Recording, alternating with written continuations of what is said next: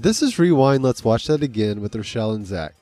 We're off to Neverland in this episode as we fly into the 1991 film Hook. During this episode, we're going to talk about how during the filming of the movie, one of the actors or actresses literally was living the life of a future movie that they shoot about 8 years later. Stick around and clap if you believe in fairies. Clap! Clap! Clap for Tink!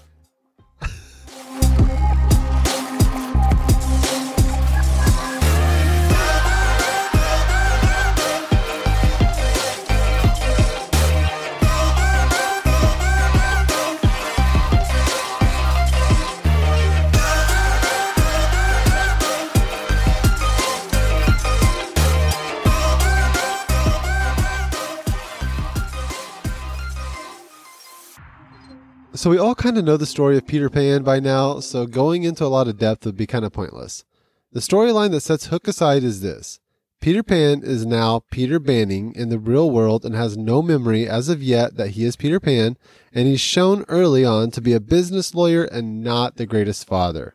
He flies to England for a He flies. I just not thought about that because he flies on an airplane. Scared.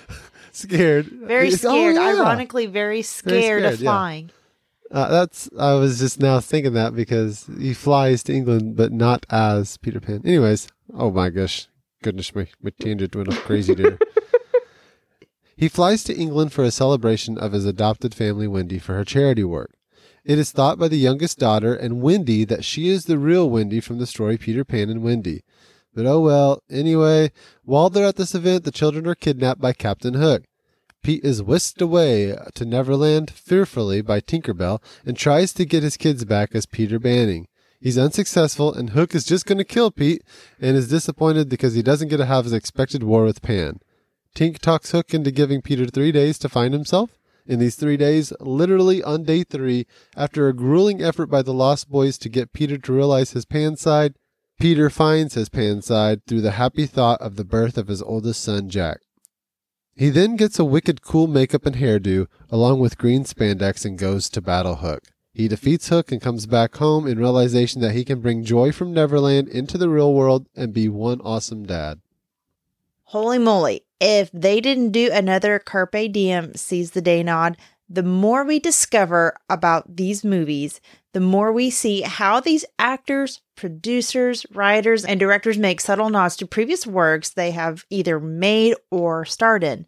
We talked about it in our first episode about with the Carpe Diem seize the teeth,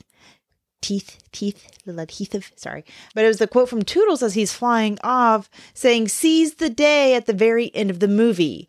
How cool. But do you remember this part? Smee says, good morning, Neverland. Oh, yeah. You mentioned that. I was like, oh, yeah.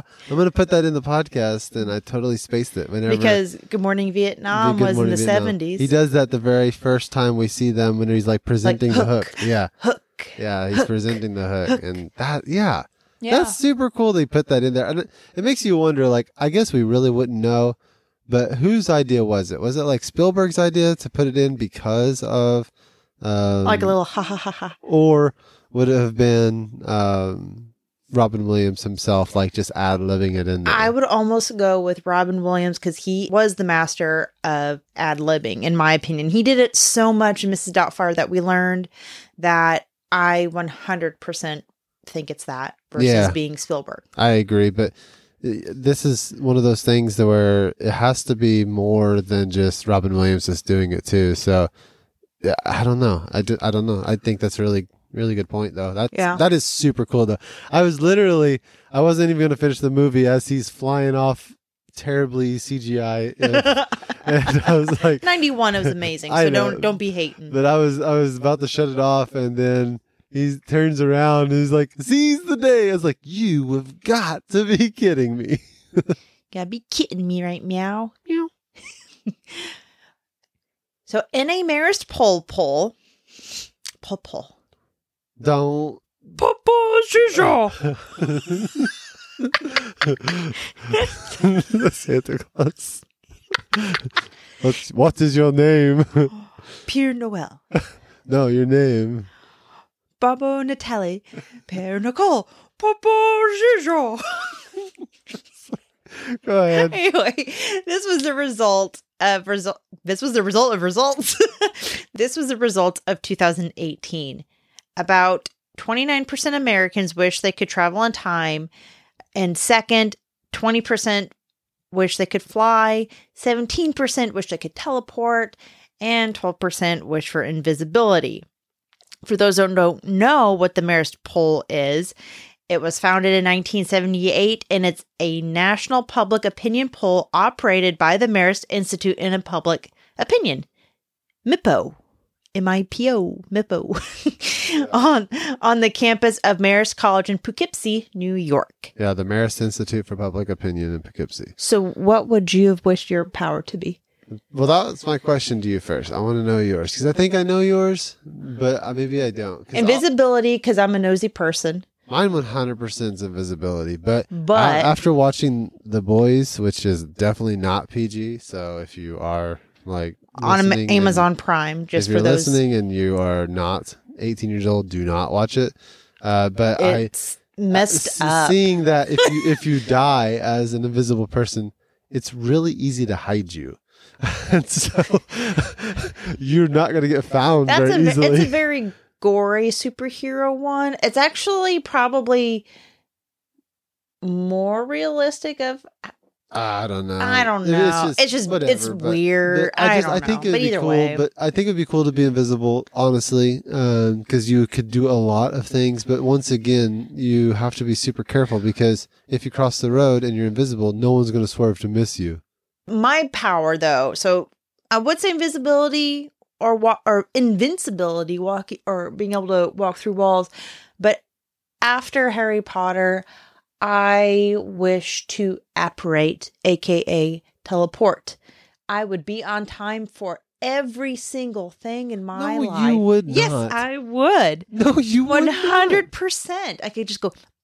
No, Rochelle, whenever you're supposed to be at church by 11, you don't leave the house until 11:05. So you're going to be 5 minutes late no matter what. I would be there right as the music's starting. Okay, so we've been asked to do some prequels to the Star Wars films, and that would be too much for me personally to handle. Star Wars filmography in itself would be an entire podcast, not just one episode.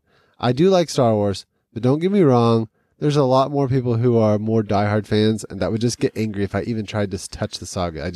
I couldn't touch it because they're a lot more knowledgeable than I am, and I'd have a lot of people be like, you don't know. I'd say, yeah, I don't know. Yeah, same with Lord of the Rings or Harry Potter. We love them all. Yeah, but we're not going to do them because there's too many of those diehards that are just going to get upset if we even make a mistake or say something wrong, and we would never want to do that. We're just trying to do this for fun. So if you're wanting me to do a Star Wars one, I can't do that. But I would delight you in knowing that there is kind of a link. So I had a friend that kind of spoke out and wanted me to do a Star Wars one, and I can't do her that one, but I can tell you there's a link between this movie and Star Wars. Do tell. So there's a scene at the very beginning whenever Peter is being taken off to Neverland. He does it begrudgingly, and Tink's carrying him away, basically against his will, like I said, and they fly over an unsuspecting couple having a romantic kiss on a bridge. There's pixie dust flying everywhere, and it makes this unknown couple begin to lift off in flight, as I'm sure they're thinking some happy thoughts. Wink, wink, because they're kissing. Anyways, there's this couple is none other than Carrie Fisher and George Lucas in a cameo. Carrie Fisher was not only an actor, but she also was a script doctor that helps to, and if you don't know what a script doctor is, script doctors help develop characters, dialogue, etc. for characters, kind of like giving them more of a characteristic in a film. Make it more realistic and believable. Yeah, just to give it a more feeling to it. Tangible. And that's what Carrie was actually hired in. She was uncredited, but she was hired in to do that for the female roles. It wasn't said specifically it was for Julia Roberts, but it was said to be for those female roles. And then George Lucas was good friends with the director Spielberg, and so kind of just as a little cameo, and obviously Carrie Fisher because of their past work, and kind of as this little hidden cameo, that's them hugging and kissing on the bridge and floating into the air. Huh. Yeah. And also, whenever we watched it, you saw that, and you said that young Wendy is Gwyneth Paltrow. Yeah. And that's, that was a really great choice too, because she does, even though we should have looked into this. I doubt it though, but she looks like she could be related to Madame Maggie Smith. Well, speaking of that, I can't remember how old she was during this movie. She's probably a lot younger. She was only in her 50s, and they had to make her look a lot really older. Old. Yeah. She has always, to me, looked old. Wait, is that holy moly? That's from Harry Potter. Yeah, that's Professor McGonagall. Yeah. Why didn't I realize that? But she's also I can't think of the character's name, but she's also in Secret Garden that helps take care of Mary. She's like the kind of old, I don't really crotchety know. I don't woman. know the movie well enough. I love Secret Garden. I've seen it once, but anyway, she's always she's just one of those people, just like with your grandparents, they've always seemed old to you. She has always seemed old. She doesn't look like she's really changed much in my 33 years of life. But when you actually sit down and look at her, it's like, oh, wow. Yeah, she actually was a whole lot younger than I realized in this movie and Secret Garden. But then she, of course, looked a whole heck of a lot older, but she also was battling cancer in Harry Potter. Isn't that weird how we think of our grandparents and we always think of them as old? Mm-hmm. But like now we have kids and our parents are their grandparents. We don't think of them being that old. They're not that old at all. And it's kind of weird how we think that. That's right. Interesting. Right. I thought it was very interesting that in the beginning, when Wendy was telling the story of Peter Pan to the children for the first time, that she credits her neighbor, James Barrie, or J.M. Barrie, who was actually the creator of the Peter Pan novel. She states he liked their story so much of hearing about Neverland, he wrote them down in a book. I read an interesting article about the making of Pan on theweek.com. So the first time Pan was written about on paper, he shows up in a book titled The Little White Bird, written by Barrie in 1902. The book and the character Pan became so affectionate by the readers that Barrie wrote a play in 1904 called Peter Pan, or The Boy Who Wouldn't Grow Up. During the play, audiences are introduced to other characters that we have adored from the different films, such as Captain Hook, Wendy, Tinker Bell, The Island of Neverland. In this play, though, Pan is seen as the evil character of the story. He would steal children from their beds at night if the windows were to be left open, and that Captain Hook was later added to give the audience something to watch while a new stage was being set up. I do want to quote something in particular about the article that I read when Dr. Lester D. Friedman and Dr. Allison Cavey wrote a book called Second Star to the Right, Peter Pan in the Popular Image. I loved two ideas that both of these writers wrote about. Friedman says in the story, the hungry croc is time and Captain Hook is death. These are both things that Pan is constantly trying to avoid. Cavey states that Pan escapes aging because he is already dead. She quotes saying, there is the sense that Neverland is the place that sick children go in their minds, but some never get to come home. Wow. Yeah, that actually kind of popped in my head while I was watching the film because I was thinking, what if this was all a dream? You mentioned at the very beginning because the room decor it references like Neverland, so like the battle. Yeah. Toodles has a scale ship of the Jolly Roger.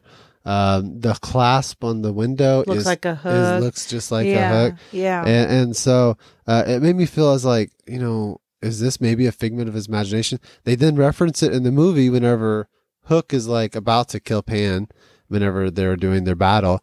And he's like, this is just a dream. This isn't real. You're going to wake up, blah, blah, blah. And I was like, oh my gosh, what if this is real? And then too, it was like, maybe they are like these kids that are there are like stuck, like they are in a time between heaven and hell, like they're either dead or dying, or like, I don't want to say ghosts, but like this is like a purgatory or that they're kind of stuck in. Like they're really, really sick little children. Yeah, kids don't want to die. The kids aren't wanting to die. They don't ever want to grow up. They want to stay kids forever. And the kids did ask, how did Peter Pan get to Neverland? How did he find it? Because really, in the movie, it shows him in a little carriage. Somehow he willed himself to scoot along because he heard his mom talking about him going to college and stuff like that.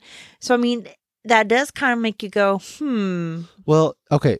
So I have a theory on this after I kind of watched it again. We do see that Peter comes back from time to time, and whenever he comes back, we see him come back to visit his family to see how they're doing as a younger boy. Maybe, and he just kept visiting other people in other windows who wanted to see him. Maybe him spending time outside in the real world aged him while he was here.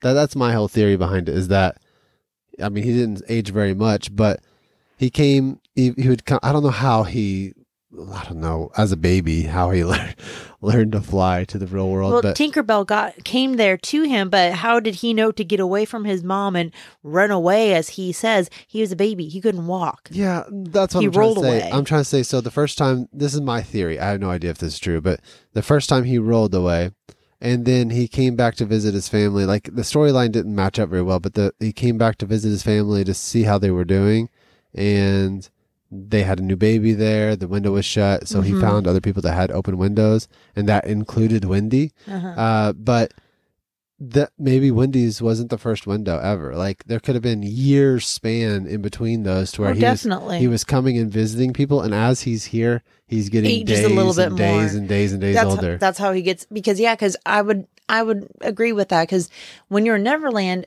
essentially time stands still. Correct. It's like a millisecond of our life here. I wouldn't even say a millisecond. I would say no second. Nano. There's no movement. There's no aging. Like they stay the same no matter what. And then the moment you come into the real world, you age. And he probably visited over here so much that happened. And it would accumulate. Yeah. It would accumulate to get him older and older. And so in this thing, that reading too, do you remember, you've not gotten there yet, but in Once Upon a Time, for anyone that's watched Once Upon a Time, Peter Pan is viewed as a villain in the show, and he's also kind of like a dual character of the Pied Piper. The Pied Piper would lure children away from their homes playing music.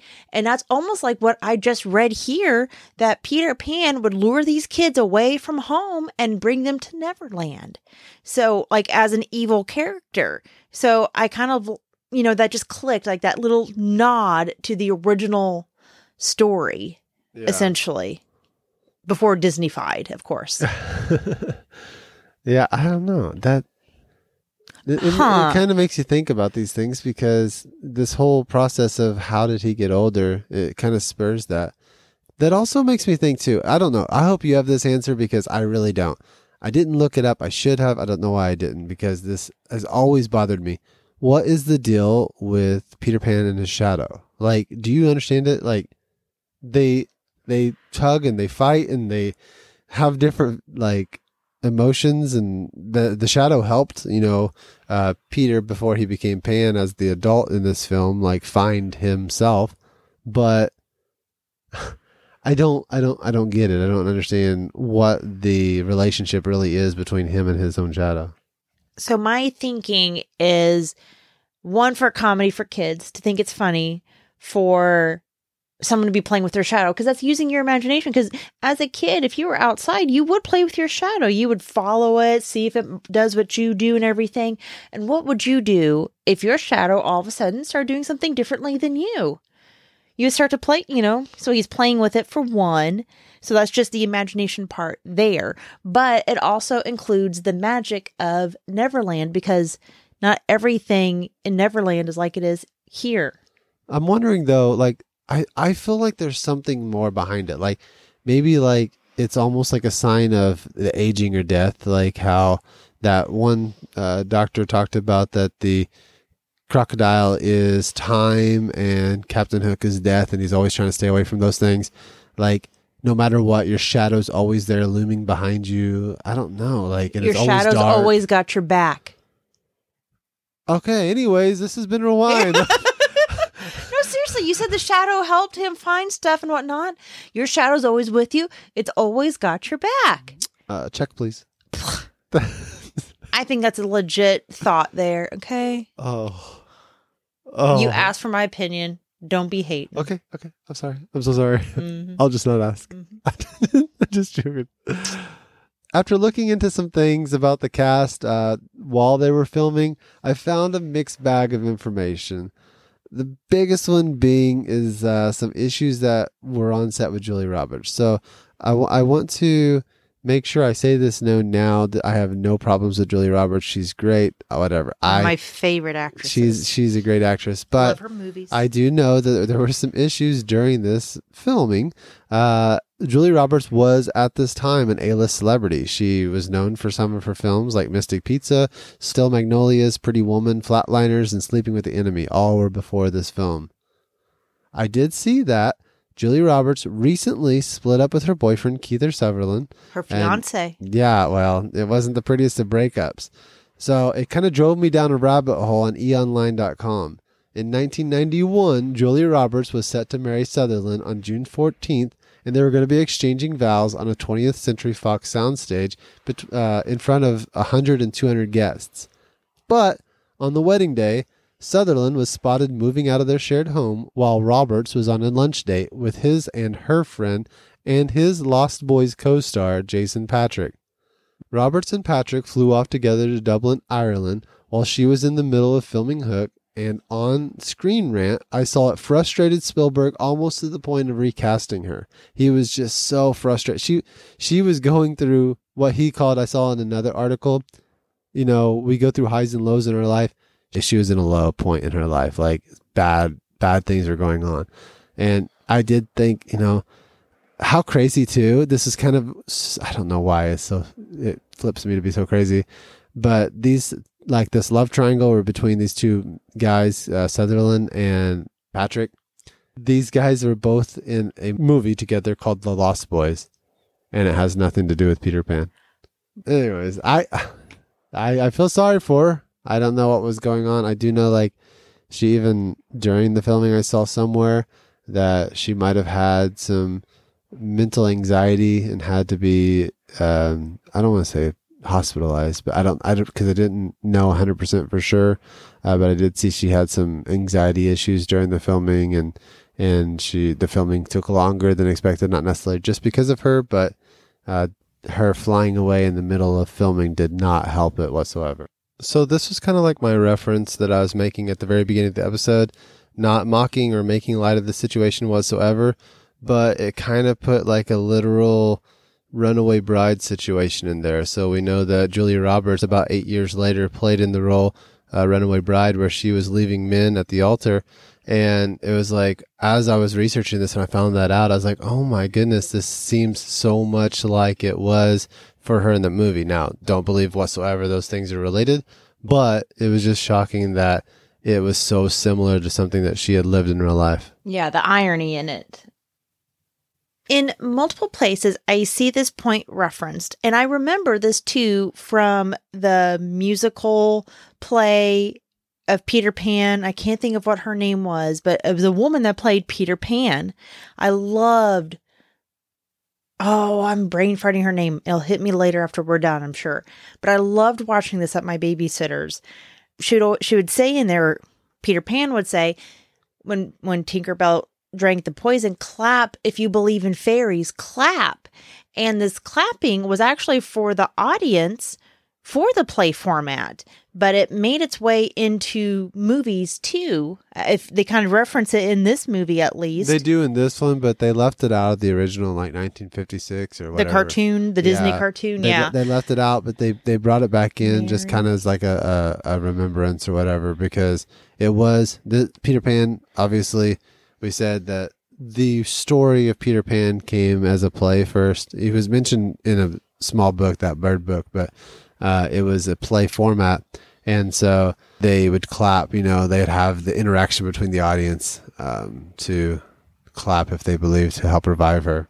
So Mary Martin, that's who it is. Mary Martin played Peter Pan, and I absolutely loved watching it, seeing her try to put her shadow. It was one of those you forget it was a she, but it is a she playing Peter Pan, trying to put her shadow back on, but his pantyhose, she's using soap to. I loved that version watching it. But yeah, that makes complete sense now. They're trying to keep the audience engaged, especially if there's little kids in there. I don't think I can do a Peter Pan episode and not mention the song Lost Boy by Ruth B. If you haven't heard it, listen to it. It came out about 7 years ago or so, and it is absolutely amazing. Ruth B has a beautiful voice, but you got to be careful. This song is going to get stuck in your head all day long. It is so good. It is very good. The cool thing too, it's simply played on the piano, and it's super easy. So it's something that even a novel piano player could pick up and play, or a guitar player, and be able to sing along with it. If you have kids in elementary school, guaranteed it has probably been something they've sang in music class. Your kids at their school, and then my child at her school, 2 different school districts have sang that song, and they absolutely love that song. Yeah, listen to it. Lost Boy by Ruth B. You won't recommend it. Won't be sad that you did. So you'll probably blame us, actually. This has been Rewind. Let's watch that again. Please look for us on Facebook, Instagram, or Twitter under the same name, and follow us for updates on future episodes. Each new episode will drop every Wednesday, where we'll go into depth on another film we consider to be a classic from the 90s and 2000s. Also, feel free to send us an email about what you thought, or if you have any comments on the show. You can contact us via those social media outlets, or email us at rewindletswatchthatagain@yahoo.com.